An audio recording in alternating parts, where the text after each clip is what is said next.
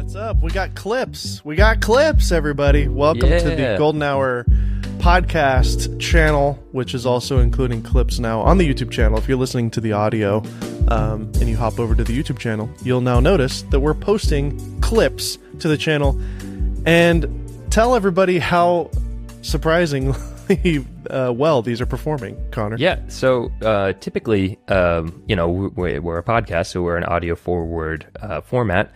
So most of you guys, which we all love all of you guys, but most of you all are in the Apple Podcast ecosystem, Spotify, and then what's the other one, Dave? I always forget the other one. Overcast. But we still post these to YouTube. You know, we do the video recordings and post it to YouTube. They never really did that well, but we just kept it going just to keep a presence there. But we've talked about doing clips for a long time, and just been another thing to do, right? It's hard to keep up with it, but luckily, yes. We have a fun new addition. Chris is a young kid who's been helping us out. He's been learning how to edit, and so by having him learn, it's given us an extra person to help us out. So we've been able to post clips, and surprisingly, also kind of not surprisingly, because they work better on a YouTube format, they're doing better than the actual podcasts on yes, in fact, on the old YouTube. I've never seen click-through rate so high in my life. We were getting 21% click-through rate, and if you're a YouTuber, you know how almost impossible that is, especially for tech review stuff, and especially for a podcast. If you're breaking 10%, you're like, wow, over 10%, that's crazy. And yeah, over 20, it's like, what? Now, of course, we're talking about a relevant camera, the Leica Q. I'm referring to the Leica Q clip, and then obviously we had Kai W, who's a well-known creator on the thumbnail, and he's in the video. So, you know, it's a mixture of being consistent with this show for years, talking about relevant topics, and of course mixing in somebody who's way more famous than we are, and incredible and British and wonderful, and doesn't know what a nightstand is. Right. I think his voice voice definitely carried that one a bit. Absolutely. But we are going to continue doing this, and I think, of course, this is only like a week into it, so I don't really have that much data. Mm-hmm. But I think now you don't have to have the two-channel method for podcasts. I've seen over the years many channels, let's just take Joe Rogan, for example, before he switched to Spotify. Mm-hmm. He had the Joe Rogan Experience, which had the full long form, videos, 3-4 hour long interviews. And then the GRE Clips channel, which is a separate channel altogether, and it only had little segments from the show. Usually there's like 3 or 4 great little nuggets that they would pull out, and they would just add a little bumper with the little chimpanzee at the beginning, and then, just play into a 10-minute clip, Jordan Peterson's thoughts on the Bible. I just made that up. I'm sure that's a real clip. I just made that up. It's at least an AI clip. And those typically perform better than the full show, obviously, because it's 10 minutes. It's searchable, and it plays into the YouTube algorithm. And the reason you would do 2 separate channels is because YouTube treated long-form podcasts very differently from, short-form kind of standard YouTube videos. Well, now YouTube has YouTube podcasts, and it's a whole section. It's a whole kind of tab on the channel. And we're able to categorize our long-form interviews as a, quote, podcast. And it gets fed into the YouTube Music podcast player, just like Spotify, how they have podcasts, just how like even Audible, which is an audiobook player, they also have podcasts. Everybody's doing podcasts these days, even though we're doing a podcast. Literally 80% of you. Yeah.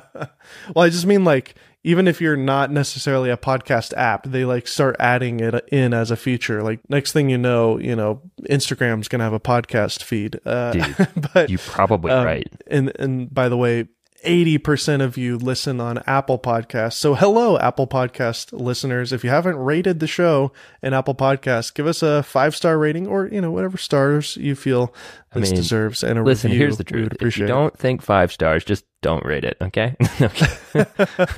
Yeah. If you haven't given us a rating or review, by the way, we haven't reminded you guys of this in a while. Please give us a rating and review in Apple Podcasts. That helps with discovery. Anyways, neither here nor there. But now, with the podcast tab, with the podcast format on YouTube, I think we can post clips on the same channel and it doesn't kind of hurt the other. The clips are going to do really well Obviously, our average view duration is much lower because we're going from an hour-long interview to a 5-minute clip. So the average view duration is like 2 minutes on the short form clips, and then 15-20 minutes on the podcast on average. So I don't know. I haven't seen the big guys do this yet. I haven't seen like Impulsive or H3 or other shows that are kind of the big shows on YouTube. I haven't seen them do this. They're still sticking with the clips and the podcast kind of format. But then again, a lot of those guys aren't super in the know with YouTube. Well, I mean, the truth, I mean, they may just be doing that just because that's what they've been doing. I mean, sure. They already have a clips channel or 2 clips channels. Sometimes people have multiple clips channels. And so it's like, even if it's the same to now post it all on the same channel, to them, it's like, well, we've already been posting to this clips channel for the past 2 years. Why change it? So it might just be out of a huge library. Yeah, but I think I don't. Supposedly, this isn't going to hurt it now, like Dave was saying before, because the way that people would be viewing things would be different. YouTube wouldn't necessarily jive with that on the same channel. They would see it as a negative. But now, supposedly, because you can categorize things differently on the same channel, theoretically, this will all go great. This is kind of something I've been really waiting for, and it's kind of like when the Apple Watch was announced, I was like, yeah, I'll start my fitness journey as soon as I get my first Apple Watch. And then, right. I got the Apple Watch and I never did. But no, I was kind of saying this on the fifth Apple Watch, we'll start that journey. It's kind of that same it's kind of that same idea as like, I'll start a clips channel when I can kind of do it all in one, because I've heard rumors of this podcast categorization on YouTube for a while now. So they finally did it. It seems to be working, and we'll give you some updates as we go on here. But by doing clips, you can really focus in on the trends and the hacks and the thumbnails. And from each episode, we can pull maybe 3 clips from each show, the best moments. Yeah. So, and you could do shorts as well, and that doesn't hurt either. Okay, so it's been a week since the Apple Vision Pro came out, and our last episode, we kind of just did a quick reaction, first look, and a lot of the main reviews, especially the hands-on reviews, were not posted yet. It kind of, took obviously time for people to edit their videos and get them out. And also Apple kind of scheduled people in to have some hands-on time with the Apple Vision Pro throughout the week last week at WWDC. We had a Good Morning America clip where it's actually the only footage other than in the commercial that we saw at the keynote where you can actually see somebody wearing the headset. Robin from Good Morning America actually put on the headset, got to get some hands-on time with it, and they let the camera crew go behind the scenes and film her using it. So that's actually the only footage that it seemed to be allowed from Apple showing somebody actually wearing the headset, because Marquez Brownlee, iJustine, Matty Apoya, Sarah Dici, all the people that kind of reviewed this thing and got hands-on time with it, they were told they're not allowed to film, take pictures, do anything when they're in that secret room where they tested the Vision Pro. So we just kind of had to take their word for it, which is fine. Obviously, all these people are very trustworthy. I found that to be very surprising, almost, actually. You would think that, Apple doesn't need any help marketing. They do plenty fine. But still, it's more free marketing. You would think that they would want a picture of it with Justine even now. I know they'll get that later when they send her a few units to test out and actually do a YouTube video on maybe in a couple months. But I did find that surprising that they didn't want to do any public hands-on, I guess, except for this Good Morning America thing, which that is also surprising because since they didn't let anyone else do it, why'd they let that one slide? Yeah, it's not necessarily letting it slide. I think it may have been a bit of a competitive advantage that they had because obviously ABC, Good Morning America, is owned by Disney, and Apple and Disney clearly have some sort of partnership with this product because Disney had a whole segment in the keynote. So I think there is some sort of Disney Apple thing going on here. There was a handshake deal. Maybe part of the deal was like, it was like, hey, we'll make sure we have some stuff ready for your keynote and for the announcement, and we'd love to partner with you guys. In return, let Robin do a segment on Good Morning America. And they're like, all right, fine. you know, Yeah. let us interview Tim for Good Morning America. And they're like, okay, fine.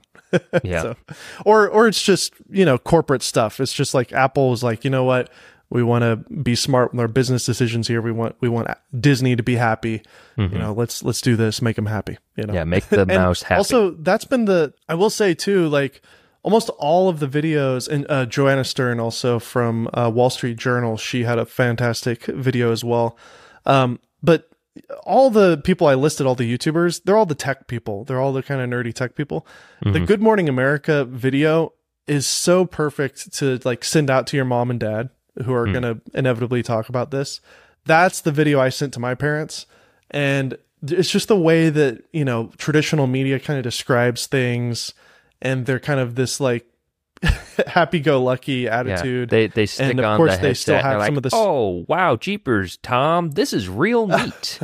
This is real cool. Wow, I wasn't expecting that when I put on the headset. Wow, that's so cool and interesting, because this is the only words I can use to describe this thing, because I have no idea what's happening. Is that what you mean? Pretty much. Yeah. Yeah.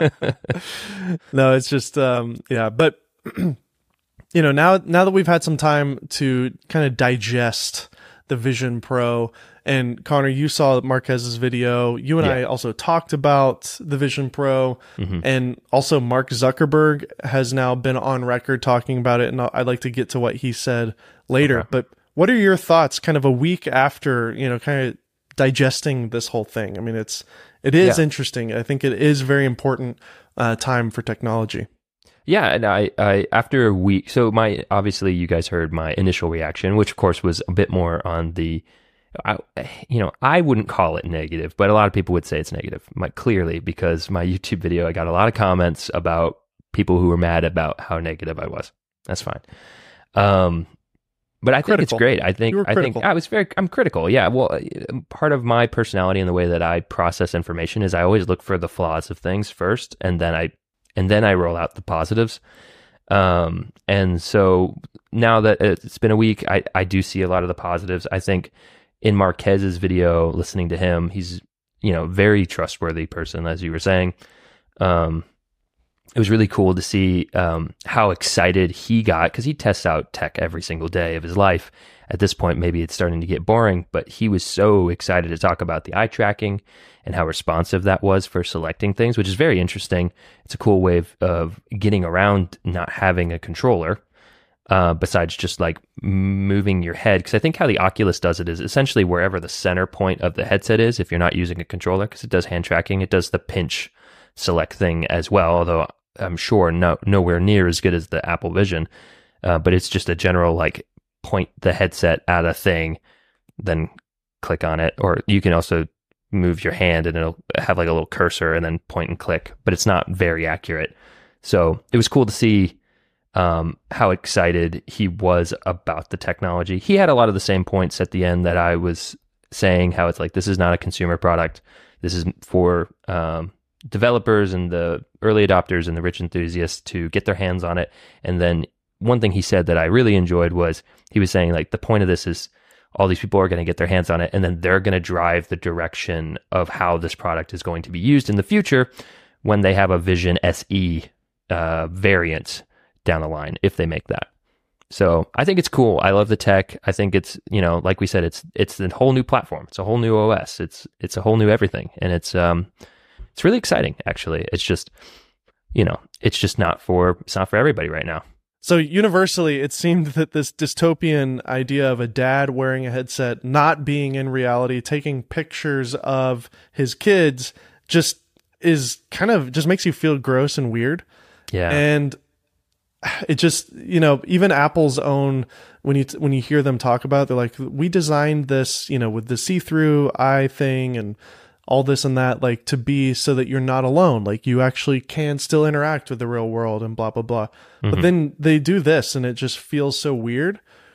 But one of my favorite podcasters, John Gruber, he has a show called The Talk Show, and he has a website called The Daring Fireball, and he does this yearly keynote, after the keynote interview with the executives from Apple. And it's kind of like, It's so cool, Connor. If you haven't seen it, I should I haven't. give you a link, Can you, yeah, send me that. I'd be interested to listen to it. I highly recommend it. It's almost like the Tonight Show with all the WWDC executives on stage talking about the keynote in a very casual, humorous, but also extremely informative and getting all the answers to the questions that we have type of thing. I mean, it was fantastic. It's a 2-hour long live show. He had the Mac engineer, the main Macintosh guy. He then had the guy who is in charge of all of Vision Pro and has been working on Vision Pro for the last 5 years. That was probably the most entertaining and interesting segments because it was a real casual interview with the guy who's been in charge of this, who's been keeping this secret for the last 5 years and getting some of the answers to the questions we have. And then, of course, he ended it with Craig Federighi, who is is the iOS and Mac OS software engineer guy. He kind of manages all that. He's the guy with the hair who had the guitar solo. He's super entertaining and funny in his own right. But one of the things that I think even though it was really weird to see that, and universally everybody said that is just wrong, and I agree. The interview with John Gruber kind of gave me a kind of a different perspective on the whole taking a picture of your moments with the headset thing. And it really was this interview with the guy, and I forget the guy's name, I'm sorry, but he's the guy that has been working on Vision Pro and is the lead of it. Okay. He said they put the cameras on the headset for AR to see the hands, to do the hand clicking and all that. And it was like, well, we got these cameras on here. Might as well take a 3D photo with it too. Like, why not? It wasn't even something that they had on the roadmap of like, oh, and it has to have 3D video and photos. Right. And so they added the feature just with software. One of the engineers took it home with her and took some videos of her 3-year-old daughter. And then she brought it back to work the next day, and they all watched it on the headset. And he said that almost everybody in the room just like got really emotional because it was almost as if you're in a time capsule, literally seeing something in reality. And it's almost like, and that's what John Gruber said as well. When he saw that clip of the girls, blowing out the birthday cake with the smoke and all that, that's what everybody was talking about. And it kind of has this hazy orb around it, almost like a Harry Potter kind of like memory or like a picture frame. Mm-hmm. He said it does not look like you're looking at a picture. It doesn't look like you're looking at, it literally looks like you're looking through a portal of a moment and you're literally reliving that moment. And the guy basically said, who's been working on this project, who's like, that moment we just realized we have to add this feature in here, even though, yes, it is kind of a weird thing. Like, imagine being able to capture a moment with loved ones that are maybe going to pass away, an elderly, family member, or for me as a father of a 3-year-old, a 5-year-old, and now a baby, as dumb as it looks, like as long as we're kind of all okay with it, it's like, hey, let me grab this moment real quick.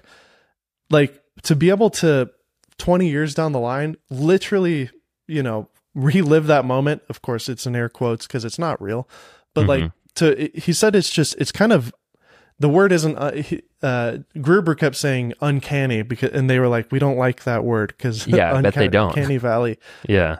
But he's like, whatever the adjective is that isn't uncanny, that means the same thing. He's like, yeah, it really truly is kind of surreal, uncanny it's surreal because it's like, it doesn't, because you can't see the pixels, because the tracking is so good, because of all that, it does feel like you're capturing a memory.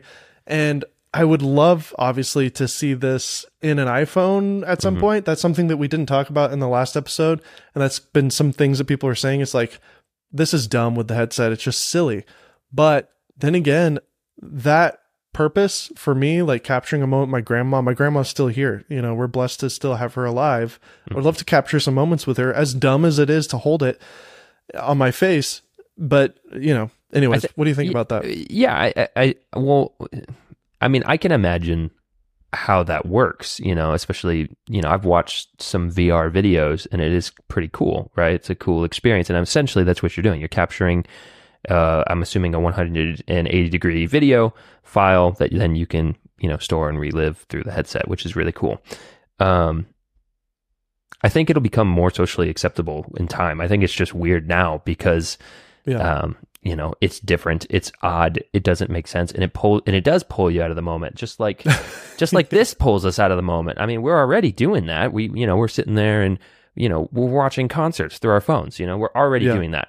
You know, people are going to go to concerts with the headset on and record it so that they could watch it later. Through the headset instead of, I'm like, but you could also just probably watch it through the headset without going to the concert, and record, and someone else is already doing that. But anyways, so we're already doing that. So I think it's going to become socially acceptable. I think that the way that this could become less of a nuisance for family moments, like for instance, if I'm thinking of like you and your family, is like, hey, maybe don't record when they're, you know, in the important times, like really actually be there. But like if you just want to like stick on the headset and like, I don't know, goof around, hang out with your kids and record like a moment that then you could preserve, and it's like you're just kind of preserving this age, you know. Maybe you exactly, like, hey kids, let's play a board game real quick, and you put on the headset and you do that, or you know, whatever, right? It's not a moment that you're like, I wish I was in the moment. I'm sure you do, but in the sense of like, it's not as important as like, hey, it's their birthday, like maybe, or my wife giving birth, or your wife giving birth. You're you're in the hospital. All right, babe, hold up the baby.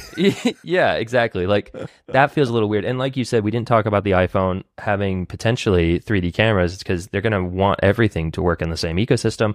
I don't know what they'll do. Are they going to do like a camera on each side or something, you know, so that it can do the I think 3D that's thing?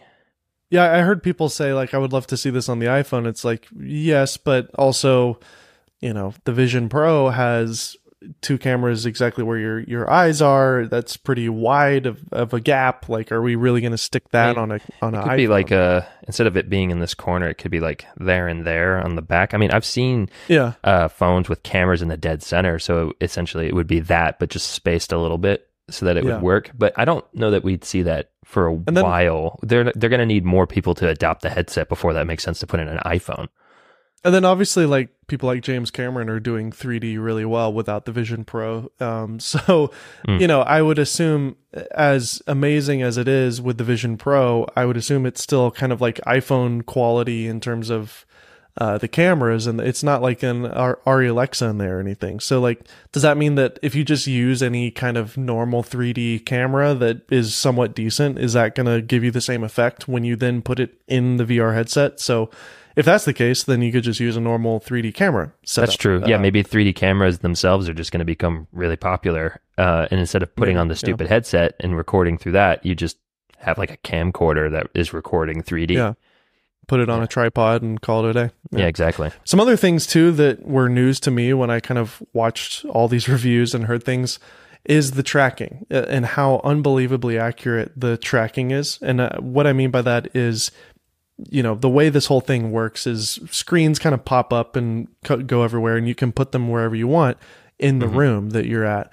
And from every interview that I've heard from people who had time with this, they were just amazed at how well, when you just say I put a screen up on my wall here, and then I turn around and I go do something, I maybe even walk into another room, I come back in my room and I look on the wall, and that screen, that virtual screen, is glued exactly where I left it. It's like people are saying it's unbelievable how good the virtual kind of mapping is. The fact that you can just like put your head up and spin in a circle 5 times and look down, and it's still exactly where you set it. Yeah. Which obviously makes sense. Like, that's reality. If you have an actual monitor on your desk and you walk away and you come back, that monitor is going to be there still. You know, it'd be kind of weird if it popped over to the left a little bit. Or is it? We're all in the Matrix. Yeah, exactly. So that's cool. Another thing as well is I heard, and this was confirmed on the talk show with Gruber, this was officially confirmed by Apple. All of the interface, like apparently, you know, they said everything that you see in the WWDC video is actually real-time, you know, recordings from the headset, from that actor's perspective as they're doing it, as they're doing things. That's not something that Pixar animated in post. It's just composited into the video, obviously, to simulate what it looks like through, because obviously you're third person seeing them do this. But that's a recording from the unit itself, and it's just composited. So that's cool. I think we mentioned in the last episode that, like, well, we'll just have to see what it looks like later, because obviously that's all not real. Well, it turns out it was. They didn't have any type of disclaimers or anything, on the video saying all images are simulated. Usually that type of thing would kind of have to be there if it's a full simulation. So that's cool. Yeah, it is cool. And one thing that I knew when I saw it, but for some reason it didn't like fully click in my brain until I heard Marquez say it, was like it is running its own operating system, which again, I knew that, but in fact I think I even said that in the previous podcast, but it is cool because it's like, oh right, it doesn't need anything else. It is fully its own thing. But then, of course, you have the niceties of it working seamlessly with all other Apple things, especially like he was saying, where you can just open up a MacBook and it knows, like, hey, he opened up a MacBook. Do you want to connect? Yes. Yeah. And then it pulls it up. And I think actually it pulled up Final Cut, I'm pretty sure, or something like that. So I was like, hey, Final Cut kind of mentioned. Kind of. Totally. Well, I mean, for somebody like me using, I won't be getting rid of my MacBook Pro as a work machine. You won't. Crazy. Of course. Yeah. But technically, you could use all iPhone and iPad apps are available on the device as well. It's Apple Silicon. It's an M2 chip in there. And so, Final Cut from iPad. But what does that mean? Are you loading in footage into the Vision Pro? I doubt it. But. Yeah, I would hesitate to say all apps, because like even iPad doesn't have all apps from iPhone. It's like there's various things that still don't cross over. So I don't know what exactly will cross over into it. But yes, I don't know how you would upload footage to your headset. That wouldn't make any sense. Maybe the footage you shoot on the Vision Pro can be edited on the Vision Pro in Final Cut. Maybe, or maybe you really do need a computer to video edit, and that still functions as your editing machine, and then at that point the headset is functioning just as a sidecar monitor. One thing that I found interesting is like when you're watching the video, you see a virtual keyboard pop up, and my immediate thought was, Tony Stark, I'm going to be able to reach out and type something, right? I don't think so, actually. I think in one of the videos I was watching, they were saying you look at the keys with your eyes, and then you do the pinchy thing to type. No, that's what I heard. Yeah, that's not true. Yeah. Oh, good. Yeah, you can type with your fingers in the air, or if you're in an airplane and you pull the little tray down, you could use the tray as a virtual keyboard. Is that what they said in the podcast then? Because I think I'm referencing Marquez right here. I think he's the one who said that you would look at the keyboard with your eyes and then pinch to type, which is like, to me sounds like one finger texting. I was like, that sounds awful. That sounds terrible. So I'm really glad I don't know where you heard that, but if that's true, that's great. I saw an actual demonstration of it. There's other WWDC developer videos that they played to the developers with some Apple employees, and they had a full-on demonstration showing it happening. So got it. It's pretty cool. Great. That's awesome. So it is a little more Tony Stark. That's great. Yeah. The thing that I find, as I've kind of marinated on this over the last week, the thing that is interesting is they really are kind of, even though this is, of course, a very expensive product, they're keeping it kind of grounded with, it's just a bunch of like floating screens everywhere. That is what it is. You got the movie thing, but like you're still passing through, you're still seeing reality. And also too, I heard with Gruber's conversation, he mentioned too how amazing it was how the lensing that they used on the headset is so perfect to what a human's field of view is, that when you put the headset on and you see the screen, it's as if, and the delay is there's no delay, and you can't see the pixels. He said it's nuts how you remove it and there's no change of field of view. So it really does feel like, it's not like a little bit wider, like you're looking through a lens. And the executive said, he was like nodding, like, yes, that took a long time. That was a lot of work.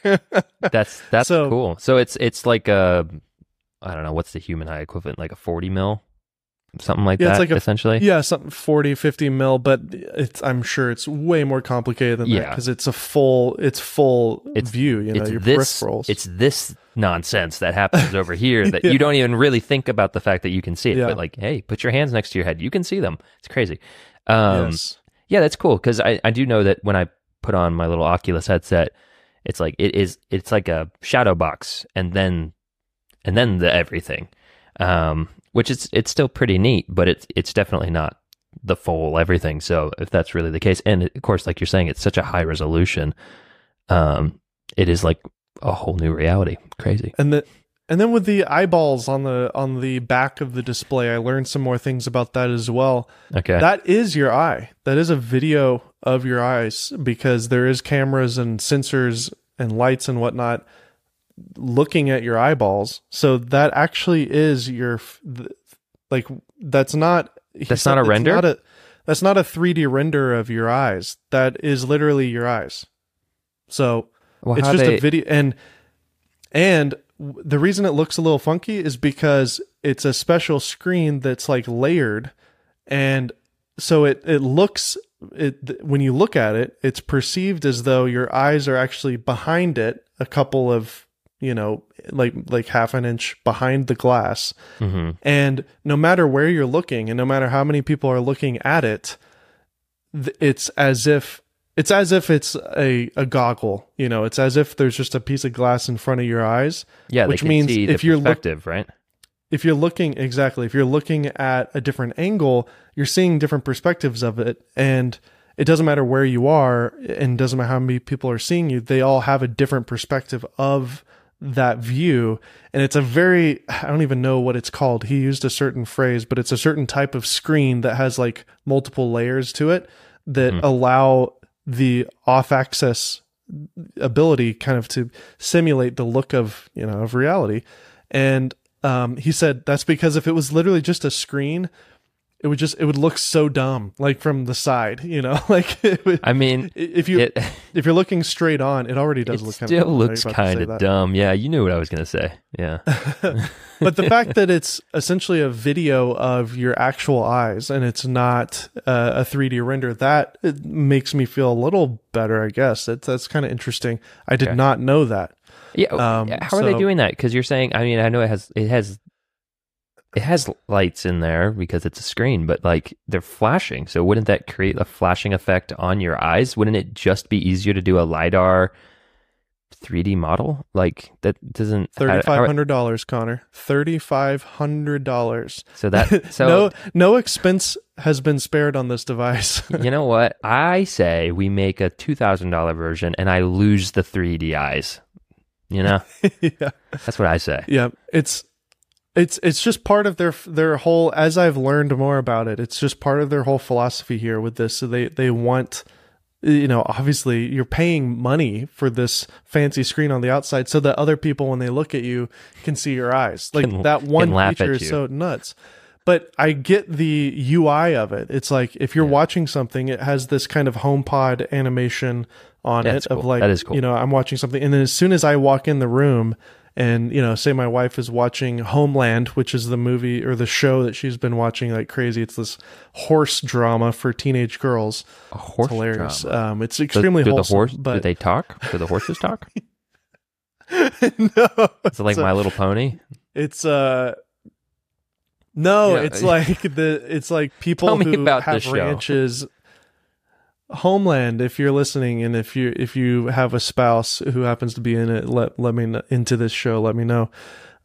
It's just this really wholesome show of like different ranchers and people who train horses and stuff, and the little minor dramas and love interests that happen amongst the horse community of people. And there's horses and there's farmer people and the horse people. It's it's very endearing. It's a very sweet, innocent little show. But so let's say she's watching that. If I walk in the room the headset detects that I'm walking in, and then the eyes pop in, and then it doesn't completely like pause her show, but she can see that I'm coming, towards her. And it's basically like to get rid of this whole, when you put the VR headset on with traditional VR headsets, you play a game, you take the headset off, and you're like, whoa, I didn't know I was facing this direction. Yeah, that does happen. This headset is designed to basically always be kind of a mix of AR with VR. That's why there really wasn't this huge discussion of like full VR stuff. And so there's always this sense of like where you are in space, where you are in the room. If people are coming up to you, they know, there's this pass through that happens. You're never going to be surprised by somebody like tapping you on the shoulder unless they're doing it, intentionally to freak you out. But well, I mean, it still does full immersion, so you would be surprised, right? Yeah, when you're in the full mode, but I would assume this is a setting that you could turn off. But if somebody literally comes towards you in that kind of bubble of space where you would want to know if they're there, there will be a pass through that happens and you can see them, in that moment. Yeah. Now, I would assume that you could turn this off, like say you want to be immersed in a movie, but then again, maybe not. Maybe they want you to always be aware of that. I don't know. Yeah, I don't know. You're not always completely isolated. Okay. That was the main thing that they kept saying, ironically, even though all of the video examples were people alone in a room. One of the main things that they kept talking about in the Gruber interview was, we really want people to not be isolated and living in a virtual reality. We want this device to add to their life, not take away their life and put them in a fake one. I was heading like a I freight like train. That message. Yeah. We're heading like a freight train to Wall-E. That movie will be our future. I know. Oh, well. I will say, all these things that I learned and hearing the feedback, in addition to everybody being freaked out by the dad, another thing that seemed to be extremely consistent was just the unbelievable factor that everybody seemed to experience with this. A lot of people seem to be quite speechless, honestly.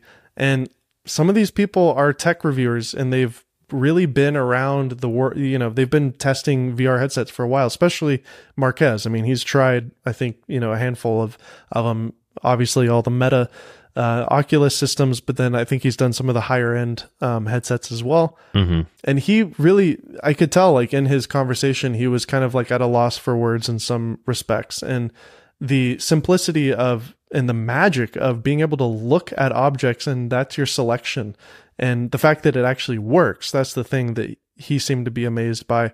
And the simplicity of just slightly tapping your fingers together to select things. It sounds great. And is it worth the money?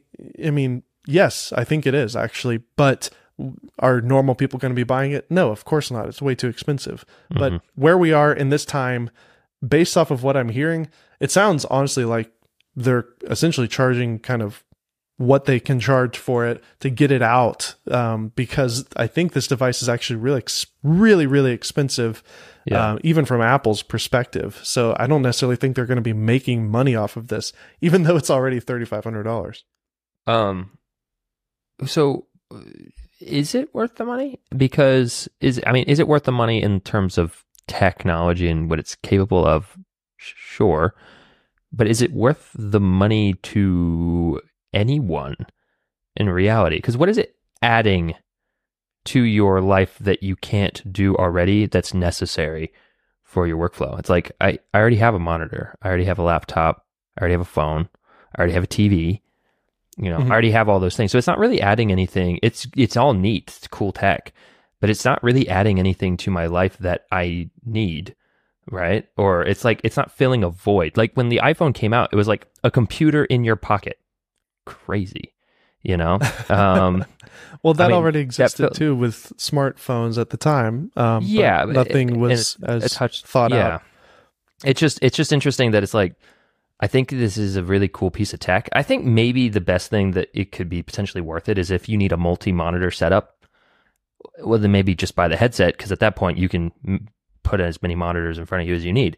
I think that's when it maybe would become worth it to people. But just in general, it's like, I don't know. I don't know what this thing is. I mean, it's not replacing anything yet. Or it's not really. Sure. So in that regard, I'm saying, like, is it worth the money to anyone? Because it's not just a novelty thing just to toss some money at, and it is for some people who are very well off. But yeah, like I feel like, you know, we want to convince ourselves that it makes sense to buy this thing, especially because we're tech people, and it's like, I just kind of want to try it, and I really want to try it. I just don't see that I don't see what it's going to do for me that I even remotely need at all, other than the fact that it's kind of cool. Yeah, no, you are right about the word need. Yeah. 100%. I am not going to debate the word need. Yeah. Well, because like I was even thinking, it's like, you know, in our line of work, we need expensive tech things. It happens all the time. But even for us who are tech people, I don't see us needing this thing. Again, except for maybe the multi-monitor setup. But you can buy monitors pretty cheap. So yeah, of course. Maybe not. So that's just an interesting thing. Well, it's not. I mean, I think the multi-monitor idea is a great idea, but practically speaking, there will be fatigue with wearing it, obviously. Mm-hmm. So whereas a traditional monitor with a sit-stand desk, you can comfortably work for 8 hours at a time, you know. Yeah, and that was the thing that Mark has also said. He said it is heavy. He's like, it's very heavy. It's very heavy without a battery in it. And he said, and then that was the other one thing, is like the battery is only 2 hours unplugged from a wall.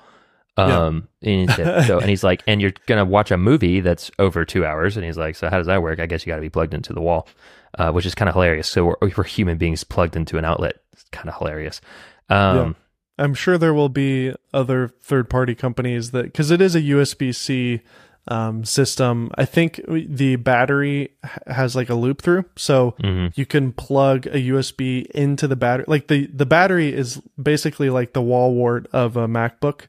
You know how MacBooks have the brick in between the cables, so you can use that battery as an in-between. So it can be like a safety. So we were thinking about that, how it's like, does it have built-in battery? Well, no, it doesn't. But that little battery pack, as far as I'm aware, I've heard like 2 people talk about this, but I didn't see it in the pictures, but I think you can kind of have a loop through with it. So you can, that's how you plug it into the wall, is you plug in the battery pack, which then plugs into the headset. But then you could use, you know, an Anchor battery probably to kind of double up or triple up or whatever, or I could carry around my EcoFlow. In a backpack. You could do a battery backpack. That's going to be hilarious when people start doing that. I wonder if they'll just make a like almost like a battery case for your iPhone. They'll make like Apple will make, you know, extensions and stuff like that. If I'm paying $3,500 for this thing, I'm not going to use a third party battery. You know, it is interesting that they made it so small, I guess, just to keep it easy to use. If you're, I don't know. It's just odd that they made it so small. I would have probably made it twice as fat and given me at least 4 hours, you know? I bet you Apple did so much research into how long the average person can stand having it on their head. And they probably tapped it out at about 2 hours before either your eyes give in to fatigue, and also because it does have the stuff that shoots into your eyes outside of just a screen. It's the LiDAR stuff, and then it's the... there's another one I can't think of off the top. Yeah, my friend David Amell said it does get warm. Your eyes kind of get a little warm with all that stuff going on. Yeah, and then also, again, it's metal and glass. I mean, it's heavy, sucker. So it's just going to weigh on you. In fact, again, like they need to make a headset that'll put the little battery on the back so that it's better balanced. So you're not, your neck, I mean, we already have a problem with our iPhones where our necks are going down.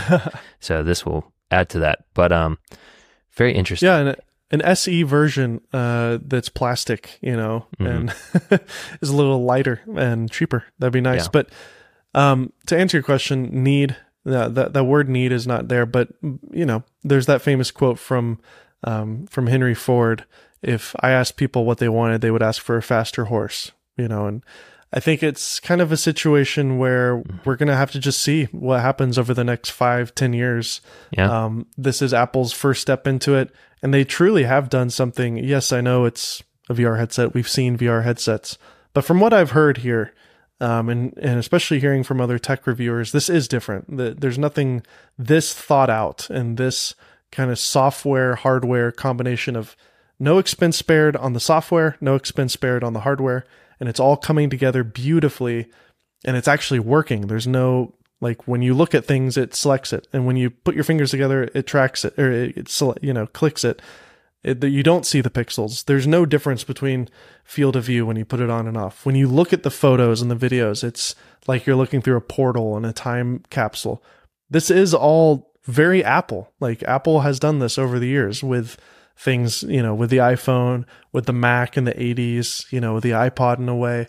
And so this is their statement. This is, they know who they are. They, Apple takes their time with things. They have been working on this for 5 years, and they've hired some of the smartest people in the world to work on this, and they've invested billions of dollars into it. So it better be good. And so, we'll just have to wait and see. Is it worth it? Actually, technically, from a technical standpoint, the price of it, I think, validates when I've now learned more about it. Is it worth it for most people? Absolutely not. And that isn't the point. Apple themselves has said that's not the point. So it's just to get it out there, amaze people. Now, the difference between the iPhone, the Mac, and all these other things, the Apple Watch, iPad, all those new products that they made over the years, those are consumer products, like, from the beginning. And the iPhone especially, even though it was actually twice as expensive as most smartphones at the time, that market is huge and was huge. It was, billions of people that were using cell phones. We're still, even with Meta and with the tens of millions of units that they've sold, VR and these headsets are just not common. And there's just not many units being sold in general. So it is kind of a niche product category just in general. So they're kind of battling that in a lot of ways. So I don't know. I agree. One other thing that I found fascinating, because, at the end of the day, this is a luxury product. I mean, it's almost like, of course, it's like a Leica camera, honestly, in a lot of ways. It's the Leica version of a VR headset. It's expensive, but it has those premium qualities to it that people like Leica or people from Apple expect. And one of the things that I heard was that they do custom fittings. Supposedly at the Apple Store is what they're going to do for the part that connects to your face, so that it forms that perfect seal, I guess. Dang, so that's going to be that's going to wild. be really fascinating if that's true. That was also from Marquez, so that feels like it'll probably be true. That's very luxurious. That's very Rolex. It's like when you're buying a Rolex, they like pour you a glass of champagne. They like wine and dine you. They, and they may do that. They may do that with Apple too. Maybe you're going to get some champagne when you get I'm fitted. cool with champagne. Yeah. That'd be fun. So, Dave, you got an opportunity because you kept your Canon R50. I actually sold mine. It was great for what it was, but I didn't need it anymore. But you kept yours and you used it today, actually. Can you tell me a bit about your experience using the R50 in the actual real world? Yeah, I'm still not sure if I really want to keep this thing for that much longer. I'm still just kind of holding on to it, thinking I might make a video on my review channel. And I think you mentioned you might want to maybe borrow it and do some more content. The M50 was just so wildly popular as an affordable kind of everyday camera for the everyman's everyday camera. With kind of the popularity of the X100, the revitalization of that camera, which by the way is old. I don't know if a lot of people know this, but the X100V came out, 3-4 years ago. Old in the tech space, modern tech space, but the Ryko GR as well. Same thing. Am I saying it right? Ryko. Kyle, get me wrong. And then the Leica Q, of course, is the rich man's version of this. But you don't have to have any of these cameras. You can also get these really tiny little mirrorless cameras. Olympus has a couple. Sony has, the ZV-1, the ZV-E10. And Canon has the now R50 and then the R100, which we didn't even talk about, but it's basically an M50 in a even more plasticky body. It's literally the M50. It's with the an RF same mount. Yeah, it's the RF mount, but it's the same sensor, pretty sure, and it's the same processor. too. So it is the internals of the M50. They probably had a ton of leftover internals because that camera was so popular. They probably pumped out a ton of them. Like, what do we do with this? Slap an RF mount on it. It's really fascinating. It's just got an RF mount, no flip screen. So they're doing that to, I think, just keep the cost down as bare minimum as possible. And it's like $400 basically. So it's kind of amazing that they were able to do it. But I think it's worth it to kind of pay a little bit more for the R50. There's more to it. It's a newer sensor, new processor. Autofocus is better. You got the flip screen, all that stuff. So, and the hot shoe as well. You can actually use the XLR module if you really want to. I don't think anybody's going to do that, but the R100 rather is totally the epitome of a Best Buy camera. I mean, that is totally. Going to be, the moms and the grandmoms who waltz into Best Buy and they're like, I need a camera to take pictures of my kids. And they'll be like, let me introduce you to the Canon R100. Yeah. Totally. And it's just, people just set it on auto. They don't need a selfie screen because they're always just taking pictures of their kids. It's no big deal. But yeah, I still have the R50 and I also have the little kit lens that came with it, the 18 to 150. I actually have it here. If you're watching the video, I'm holding it next to my face. So it's in focus because my face is in focus right now. But, it's a great tiny little kind of dad cam. And I've been using it to just take pictures of the kids, just shooting JPEG. I'm even just shooting 1080p video. You're shooting JPEGs too. Nice.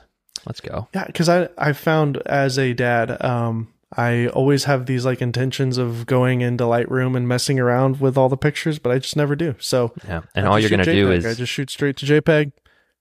Yeah. And drag it into Apple Photos and it backs everything up and there you go. It's great. Because all you're going to do anyways is edit the RAWs to look like a JPEG. So yeah, exactly. I mean, it's like, unless you're planning on getting super fancy with, 100 photos of your kid, but probably not. Well, you can still do things with JPEG. You can add contrast. You can fix the white balance a little bit. It's not like you can't edit a JPEG.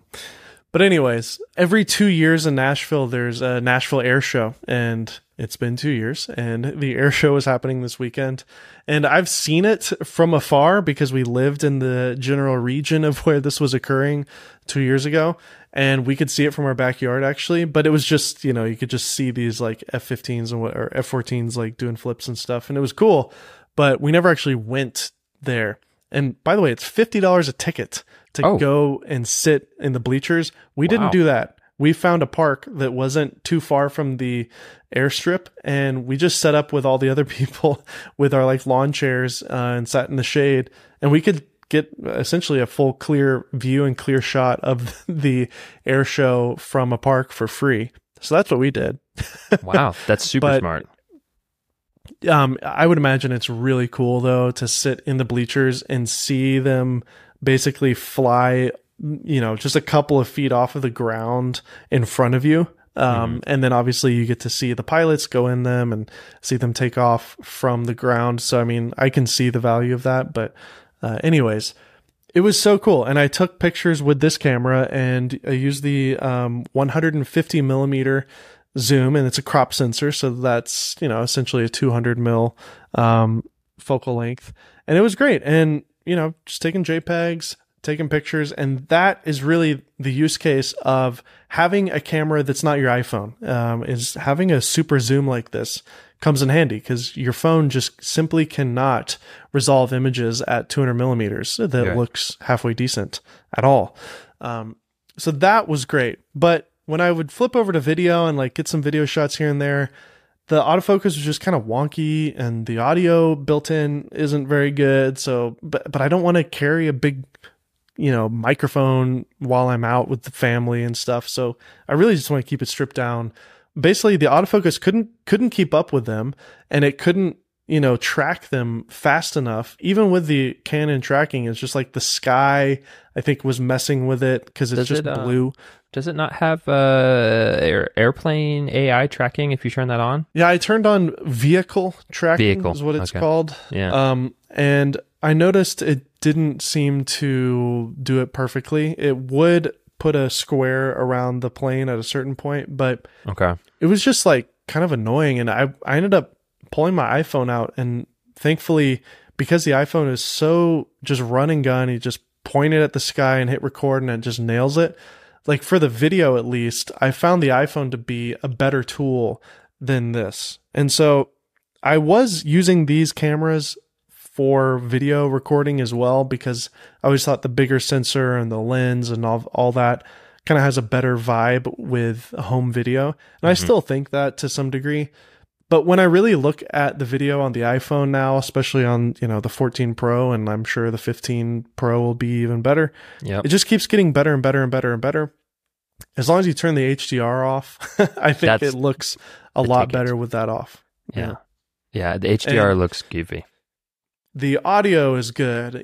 They've got some sort of, I think they just have some AI audio stuff going on with the iPhone. The autofocus is great. The image is great. It's doing just all this magic to clean up the image, so you're not going to get noise. And the way I use it, it's like I'm going to just drag the video from my camera, my SD card, into Apple Photos and just let it back up to the cloud. And obviously on a phone, it does it automatically. So I don't know. I've kind of changed my tune a little bit with everyday carry cameras. I think the iPhone makes the most sense as the right tool for video, for an everyday camera filming the kids and whatnot. And then maybe a small camera like this, or an X100 or Ryko GR or Leica Q, whatever it is. Those are your photo cameras, because it's very hard to get that full frame look that a Leica is going to give you with a phone. Or even with the R50 here, the fact that I was able to zoom in to 200 millimeters and get these really sharp, really cool, close-up shots of these planes. There's no way I would get that on a phone. And by the way, I was just looking around at everybody at this air show. Everybody's using their phone. Literally everybody. I saw maybe like 2 photographers with big telephoto lenses, and it's like those are the nerds who went to an air show to get some cool shots, right? All of them are shooting on their phones. And basically they're all going to be going home looking at the footage, and they want to show this footage to their friends and family. Yeah. And it's like, look, this tiny little speck in the screen in the sky. That was a really cool moment. And it's like, of course, everybody does the pinch to zoom thing when they're like zooming in. Nobody does the like 1x, 2x, 3x, or really? 0.5. Doesn't it automatically do that when you pinch into a certain point? It switches to the other lens, right? Yeah, it does. It does. But I'm just saying, like, I don't know. The way I think about it is I have 3 lenses. I have a 0.5, I have a 1x and a 2x. And yeah, that's why I look at it too. I just select the lens that I want to use. And if I want to zoom in later, I can pinch to zoom the video if I really want to. But like, why would I bake in a digital zoom? I don't know. I don't think, but people don't think that way. They're just going to be like, oh, I want this image to be bigger. I'm just going to pinch to zoom. There you go. That's good. I was telling Laura, my wife, I can't believe there's no cameras anymore. Everybody here is watching this air show, filming and taking pictures of these amazing things with the worst tool, honestly, for that purpose. But none of them care. And they don't even know the difference. But like, if you go back 20, 30 years, even the little point and shoot cameras that were 35 millimeter point and shoot, or heck, even the little digital ones from the early 2000s, they at least had like a 10x, 20x built-in optical zoom on it. Yeah. So you could actually optically zoom in on those little point and shoot cameras. And I just feel like that's an area where Apple just needs to figure out how to like really do optical zoom. I don't know, or just keep getting this, digital thing figured out, I guess. But do they need to? I mean, they've clearly done well without it. I mean, yeah, you're right. No, and like nobody you said, notices. No one cares. No one cares. I mean, all that they're doing is they're going to take a little video, vertical, of course, and they're going to post it to Instagram stories, and they're going to say, hey, look, everybody, look at this thing that I'm doing that is cooler than what you're doing. And that's it. That's what people are doing. And, if it's a little blurry or shaky, they don't care. It doesn't matter. I mean, it's just like a video document that's just like, hey, I was here doing this thing. I mean, and if people do care, there were probably, if you went to the actual show and you paid the $50, I bet you there were some people set up with some pretty nice rigs to take some pretty cool photos and videos.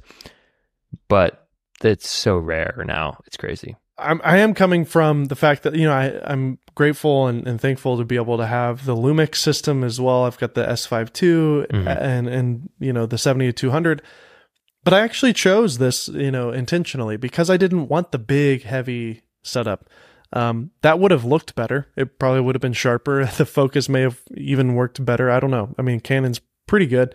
I think because this lens isn't the best and because it is so small, I don't know. I was just having some issues with the autofocus. But this was really, a handful of times I've taken this out with the kids and stuff. And it truly, I'm a professional photographer, I guess. I'm not a photographer, but like I know what I'm doing with the camera. And the fact that like I have this tiny little thing, like I do find value in a tiny, tiny little thing like this. And it was great to like have the stroller with the kids, and my R50 just slid right into that bag. So nice and neat. It was so tiny, just fit right in there. With the Lumix system, it's just kind of big and clunky and everywhere.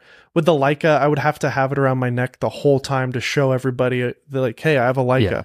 And I have a Leica. That would get sweaty and heavy. Yeah. You would also need a gun. It would probably bang behind so that, you feel safe walking around with that camera that's so expensive. So all this to say, I think iPhone versus these tiny little everyday camera thing, I think there still is a reason to get these little everyday carry cameras, especially for photos. I think there is a huge difference, of course, when we're talking about RAW. I think iPhones have just kind of gotten worse with their photos in a lot of ways because it's just so overprocessed with the HDR stuff. And I don't want to use like a weird app. I mean, I love Halide. It's a great app to do raw photos, but that just seems like a super pain. I'd rather just shoot JPEG like how I'm doing here, get a nice looking image. It does look better than your phone for pictures, 100%. Even the R50 with the kit lens looks way better for photos. Video, I feel like the iPhone is just so good with video. It does have that iPhone look with the video, whereas the R50 does have that mirrorless look that, may be considered more professional.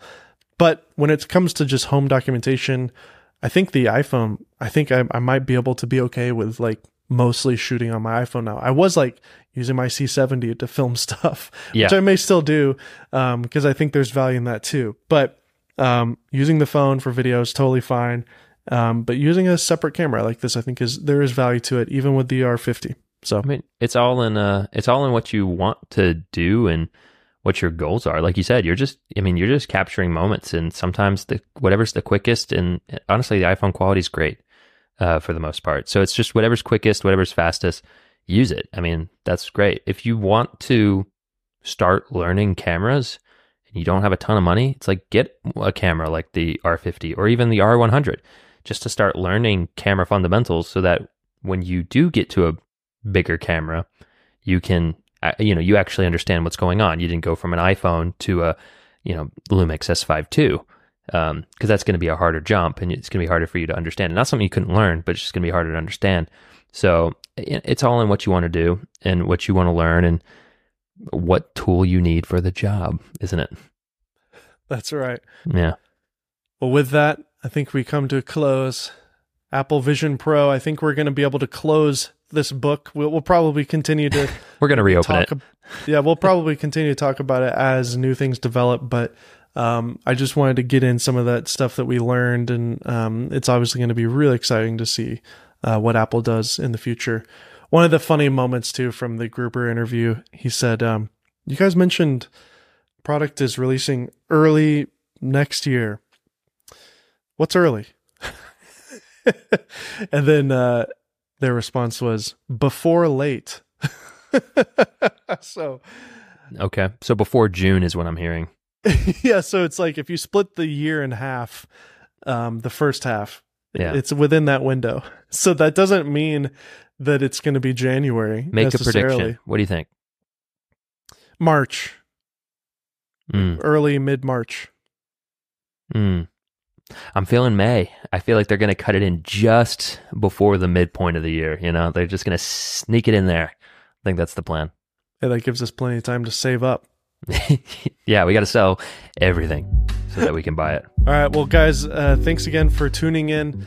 If you are an audio listener, we would really appreciate a rating and review wherever you listen to your podcast, whether it's Spotify, Apple Podcast. That really helps. And then if you're on the YouTube channel, make sure to subscribe if you haven't already. Thank you guys again for being here. I am David Altizer. And I'm Connor McCaskill. And we'll see you next week. See you. And all week, because we're posting clips on the YouTube channel. Yes, we are. Go watch them. Share them with your friends.